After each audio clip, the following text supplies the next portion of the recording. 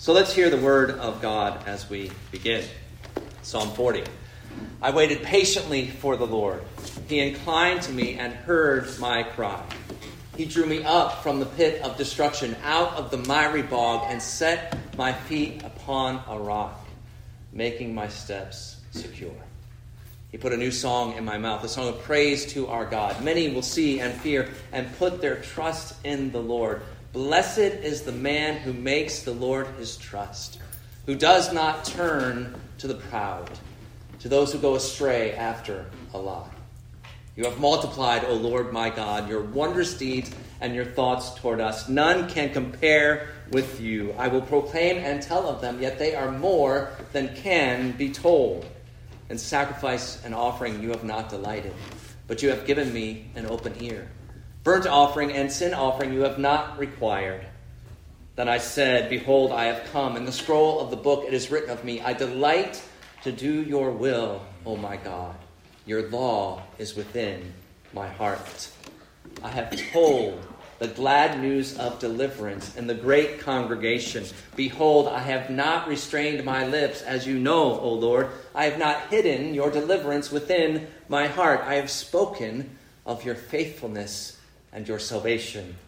I have not concealed your steadfast love and your faithfulness from the great congregation. As for you, O Lord, you will not restrain your mercy from me. Your steadfast love and your faithfulness will ever preserve me, for evils have encompassed me beyond number. My iniquities have overtaken me. They are more than the hairs of my head. My heart fails me. Be pleased, O Lord, to deliver me. O Lord, make haste to help me. Let those be put to shame and disappointed altogether who seek to snatch away my life. Let those be turned back and brought to dishonor who delight in my hurt. Let those be appalled because of their shame who say to me, aha, aha. But may all who seek you rejoice and be glad in you. May those who love your salvation say continually, great is the Lord. As for me, I am poor and needy, but the Lord takes thought for me. You are my help and my deliverer. Do not delay, O my God. This is the word of the Lord. Thanks be to God. Well, what a great passage the Lord has given to us, the entire word of God. As we consider that this morning or this evening, I wonder how often we, as the children of God, the people of God, how often do we live as if there is no God? How often do we forget God? How often do we live, as some have used the phrase, practical atheists? Right? As I look around the room this evening, there's no one here who would confess that they are an atheist, that they do not believe in God. But how often do our lives seem to reflect that that's what we actually believe? We live as practical atheists. I think that it happens, at least in my life, far more often than we would want, or that we might even want to admit. So, for example, one small way, and there's thousands of opportunities every day where this can happen, in small ways and in big ways. But for example, and perhaps maybe a small way that this happens in my life is things like this. So I remember many years ago, Friday morning, time to go to men's prayer, and I couldn't find my car keys. And I didn't want to be late. And, of course, anytime I can't find my car keys, it's someone else's fault, right? The kids were awake in the house at school that time. And so what do? Do I go around politely asking, hey, anybody see my keys? Anybody can help me find my keys? Unfortunately, no. It's more like, who has my keys? What'd you do with my keys? Who drove the car last? And what am I doing in those moments? It might not seem like it, but I'm actually forgetting God. Now, just because I might remember God doesn't mean my keys are going to magically appear. but my reaction would be different. How I handle it would be different. Or what about times when somebody you love is not where they're supposed to be when you expect them to be there? What do you begin to think in your mind or feel in your heart? Often in those moments, maybe somebody's late getting somewhere, our mind can begin to be filled with anxiety and worry. What's happening? Where are they? Why aren't they here? There's things like that happen all the time, multiple times a day, when we who are indeed the children of God, but we begin to react or act in ways that betray that belief. So it really happens anytime any of God's good gifts, people, possessions, or pleasures, anytime they become more important to us than God and His glory, we are living as if there is no God. We are forgetting God. Now, I think this is a universal problem. So it's not just me who does this. It's actually each one of you. But what does this mean? Does this mean that we actually are not believers? Does it mean that we're bad Christians? I don't think so. I think what it means is we're human. And we have weaknesses. It means that we all are needy. Yes, we are in need of a Savior, not just for that initial moment of salvation, but day after day, moment after moment. It means, really, that Psalm 40 is for us. Psalm 40 is for us today. King David wrote Psalm 40 when he was in a dark place. That's how people would say it today. Not when he wrote it, but today that's how we talk. He wrote Psalm 40 when he was in a dark place. He had been through very difficult times. But what he gives us here is a wonderful pattern for the forgetful children of God. It's a wonderful pattern for us to take up this cycle, in a sense, that we can live as children of God. I'm going to give you 3 words to help us remember this pattern. And somehow they all start with P again. I don't know how that just keeps happening. But it's ponder, proclaim, and petition. Ponder, proclaim, and petition.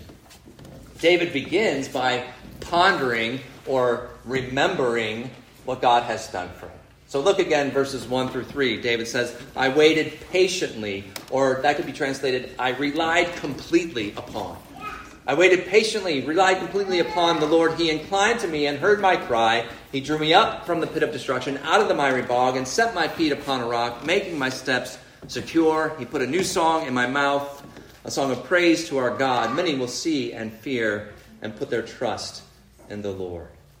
So David is telling us about something that happened in his life, and he's remembering, he's pondering what God has done for him. He says in verse 2, he mentions this pit of destruction, this miry bog. So it's this combination of being in this deep, dark pit where there's no hope of escape. It's dark, it's deep, he can't get out. And not only that, it's not only this pit, but this miry bog. Think of quicksand, where it's pulling him down to his death. Essentially, he's stuck, he's sinking, he can't get out. There's nothing he can do to rescue himself. His only hope is from a power outside himself. If someone could come and rescue him. That's the picture that he's in. And this pit of destruction is actually a common place that believers find themselves. We find ourselves in this pit where we need help from outside ourselves. We need rescue. We need deliverance. And we might refer to them as a pit of sin or a pit of suffering. Those are 2 common pits that we find ourselves in today. So David, actually, later in this psalm, he'll mention his sin. And as we are familiar with his life and other psalms that he has written, we know there was a time when David was caught in the pit of sin. This downward spiral in his life, where sin was dragging him down, and maybe you're caught in the pit of sin today. Or someone you love is caught in that pit, where one sin might be leading to another. Or maybe it's simply that same sin, that same temptation that comes upon you, and no matter how hard you try or what you do, you can't seem to overcome it. And you can even see it coming, but it seems like there's nothing that you can do about it. And that is what sin does in our lives. It's so destructive. I heard it said recently that sin is a predator. It's a predator. That's not how we think of it often or view it, but it's a predator. It wants to destroy you and everyone you love. I also heard it once said that sin takes you farther than you wanted to go. You stay longer than you wanted to stay, and you pay more than you wanted to pay. That's that pit of sin that we often find ourselves. It sounds like a pit of despair, and it would be, but for our Savior, Jesus Christ. So there is actually good news for those who are caught in the pit of sin. And the good news is not in our own strength or ability to climb up out of it, but that God actually sent his Son to come down into the pit and to bring us out.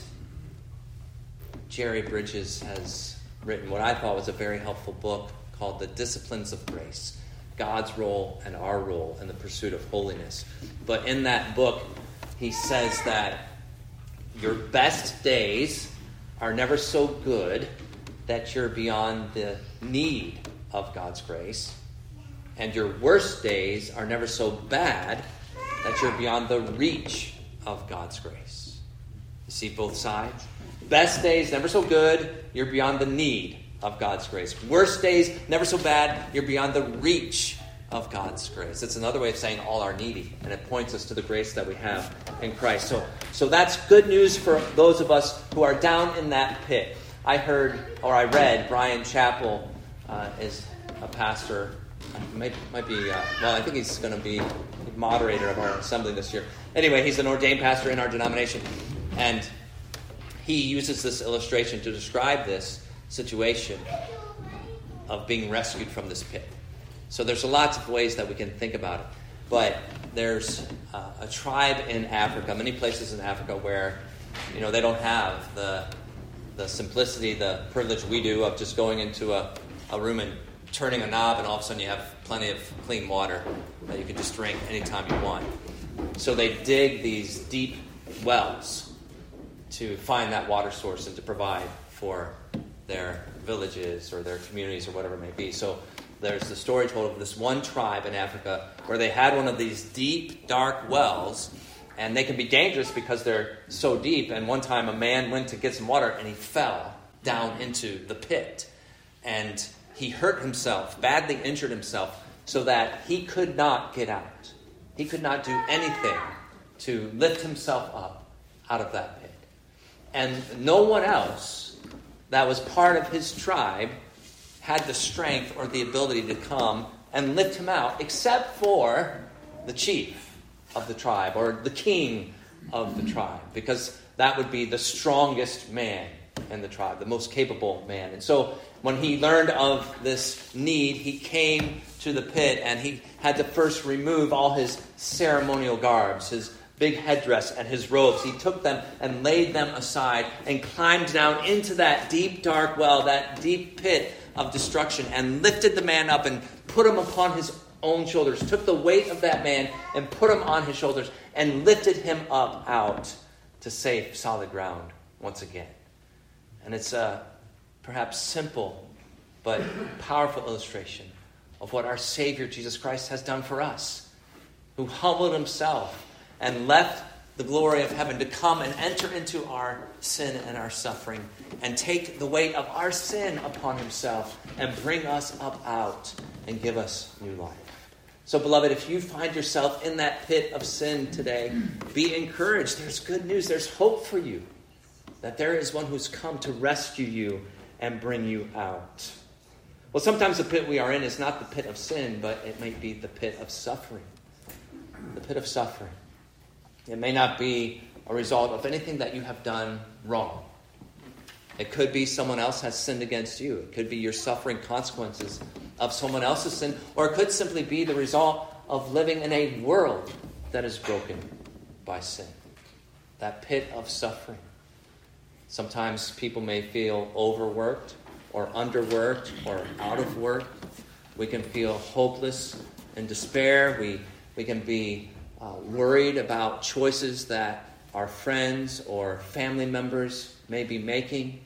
We can be filled with sorrow over someone's illness or the death of someone we love. We can have these good gifts from God that we want to be part of our lives, whether it's marriage or children or the job that we want. And for whatever reason, God is not bringing these things into our lives when we want. Whatever the case may be, that pit of suffering, we all have been there.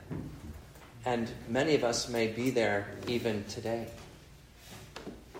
The pit of sin, the pit of suffering, there is one and only one who can bring us out of those pits. There's one and only one who came to indeed do that. You know, Jesus didn't only take our sin upon his shoulders. That famous passage in Isaiah 53, what does it say? Surely he has borne our griefs and carried our sorrows. So there is a sense in which Jesus bears and takes away not only all our sin, but also all our suffering. And that day when we will finally be on that solid ground is coming, when we'll never be in one of those pits again. But when we find ourselves there, what do we need? We need deliverance. We need rescue. We need help. And thanks be to God, we have it. Our help is in the name of the Lord who made heaven and earth. So I want to just encourage you. You might be in that pit this evening, but what should we do when we find ourselves there? We stop and we ponder. We remember who God is and what he has done for us, and know that he hears our cry in the pit. As King David was in the pit, he waited patiently for the Lord, and he remembers what the Lord did for him. So let's just look at those first few verses. What did the Lord do? First, he inclined to him. Verse 1. He inclined to me and heard my cry. So the Lord inclined to David. He turned and listened to his cry. The picture is as when someone's attention is riveted on someone. There's no distraction. They're locked in. They're zoned in. I am still, after this summer will be 28 years of marriage, I'm still trying to learn how to be a better listener, especially in my marriage. Even though when we were early on in our marriage, Amy was making it clear to me I wasn't the best listener.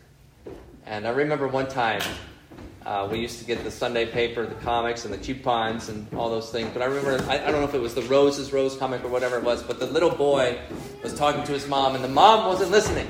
And he said, "No, Mom, full face listen." Like grabbing her face, turning her. And that's what I need to learn to do. But that's what amazing God Almighty full face listens to us. If you want to think of it in that simple way. How incredible, how wonderful is it that our loving Heavenly Father, who does as he pleases with the powers of heaven and the peoples of the earth, that he listens to our cry. He's not distracted. He doesn't get bored. He doesn't lose interest. He listens to your cry when you cry out to him. And when God turns to you, as we continue, he hears your cry and he acts in mercy and love and faithfulness.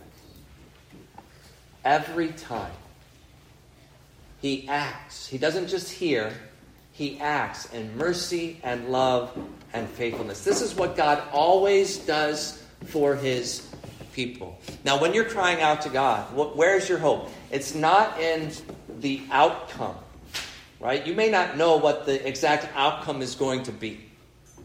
If he's going to give you just what you may be asking for. Your hope's in something much better. It's in the God of the outcome. Amen. And his unchanging character. And you can know every time you cry to him, he will act in mercy and love and faithfulness every single time. Amen. In the book of Exodus, we remember this. God's people are in slavery. They are suffering. They're in the pit, and they have no power to overcome the Egyptians. They can't do that. It's not in their ability. So what do? The end of Exodus chapter 2. During these many days, the king of Egypt died.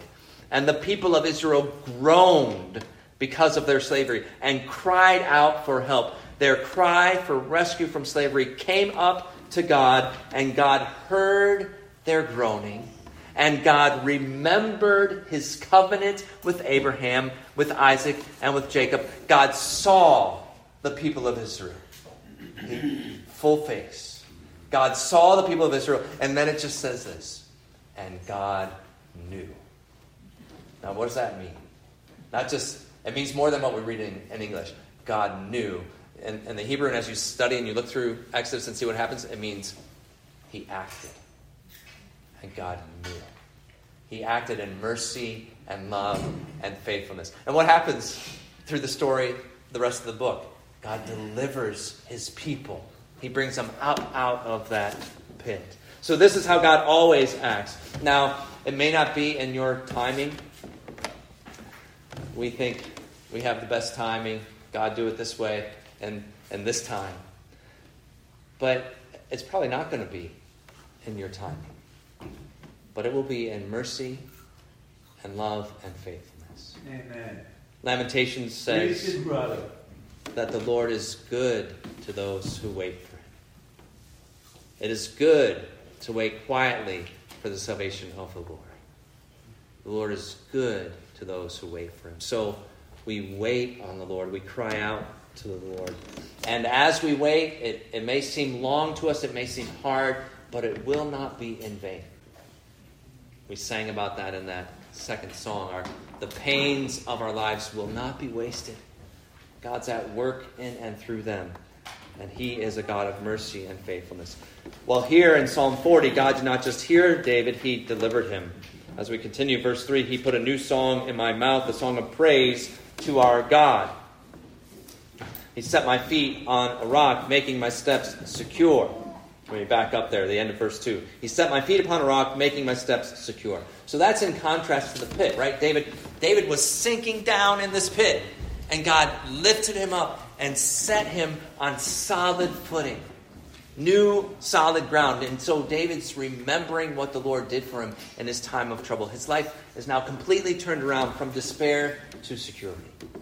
Then he goes on in verse 3 and he mentions that. He put a new song in my mouth, a song of praise to our God. So David has gone from groaning and crying to singing and rejoicing. He's pondered what God has done for him.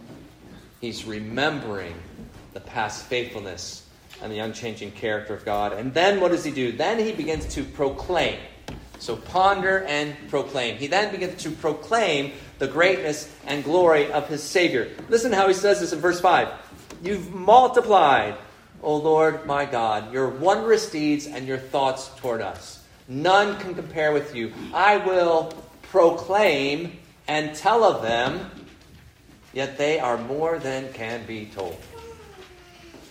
There's not enough time, not enough books to write all these wondrous deeds that the Lord has done. Verse 9 and 10, he continues on. I have told the glad news of deliverance in the great congregation. Behold, I have not restrained my lips, as you know, O Lord. I have not hidden your deliverance within my heart. I've spoken of your faithfulness and your salvation. I have not concealed your steadfast love and your faithfulness from the great congregation. Now notice, you can see it if you have your worship guide open there on page 8, or maybe in your Bibles. So verse 9 begins there. He mentions the great congregation. And then again at the end of verse 10, the great congregation. That phrase can refer to either the entire nation of Israel, the great congregation of Israel, or it could refer to the gathering of worship as God's people come together. So it could refer to either. And I think the point is this. As we proclaim these great deeds of God, His glory, it benefits both believers and unbelievers. There's a witness and a testimony. And I don't want you to miss the effect of the proclamation. Don't miss the effect. Verse 3, the second part of verse 3. Many will see and fear and put their trust in the Lord. Amen.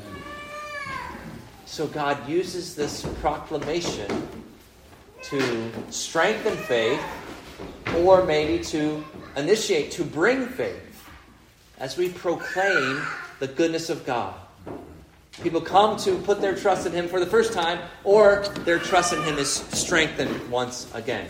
This is one reason why at times I'll encourage you as you read the Bible on your own to ask certain questions. The first one being, what do we learn about God, or what's true about the triune God? But another question I encourage you to ask is, who can I tell? Who can I tell? Do we proclaim? Do we share what we are learning? Now, I recently had the privilege once again to hear our brother Justin Kleiner share his testimony. And this happened in his life. And really, you probably all could testify to a similar experience. So when Justin was a college student, like many college students, he was falling prey to the temptations of the world at that time. And the Lord worked in his life and that put him on a mission trip, right, that he didn't really want to be on. But the Lord directed his steps. And here's what the Lord was doing. Even though Justin maybe didn't know it or maybe even want it at the time. But the Lord was coming down into his pit and bringing him out before he even asked to be brought out. He was bringing him out and beginning to set his feet on that solid ground. And when he was on this mission trip, there was a dear friend of his and of his father's who loved the Lord. And he took Justin aside and he could see what was going on in Justin's life. And he basically said to Justin, listen, you may have grown up in the church, but you've got one foot in the world, and you're trying to have one foot here in the church, and you can't do that. And he said the reason that you are not following after Christ and you're following after all these other temptations is because you don't really know who Christ is. What was this brother doing? He was proclaiming to Justin.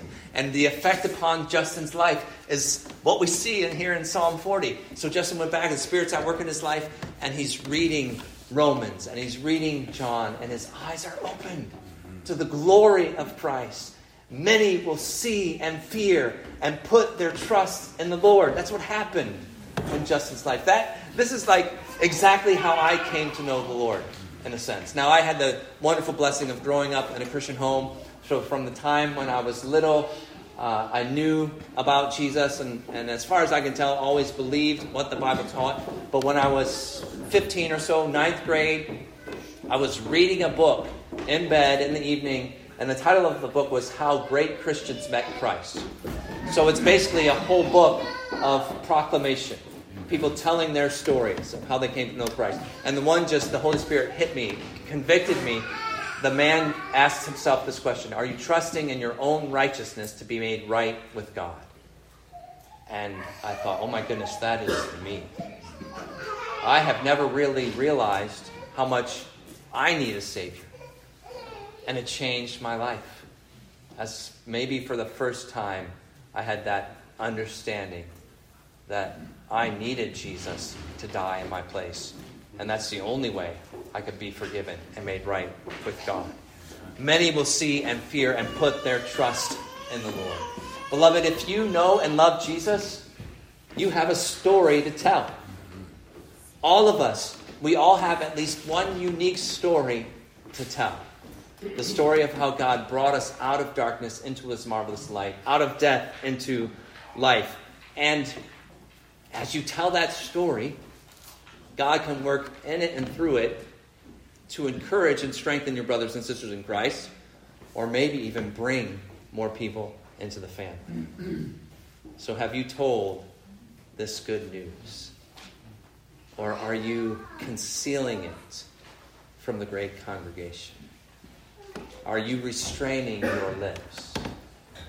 May God give us opportunities and give us courage to proclaim the good news. There are people right now in your life who are in the pit of sin or pit of suffering. And one of the means that God may use to lift them out could simply be your loving, faithful proclamation of God's work in your life and your testimony to his faithfulness and his mercy. So don't keep the greatest story ever told to yourself. It's meant to be spread.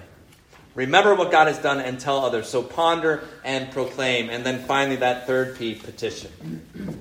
Here's how the cycle works. You see, as we ponder and remember God's deliverance in the past, we are encouraged and strengthened to petition his help for the present and the future.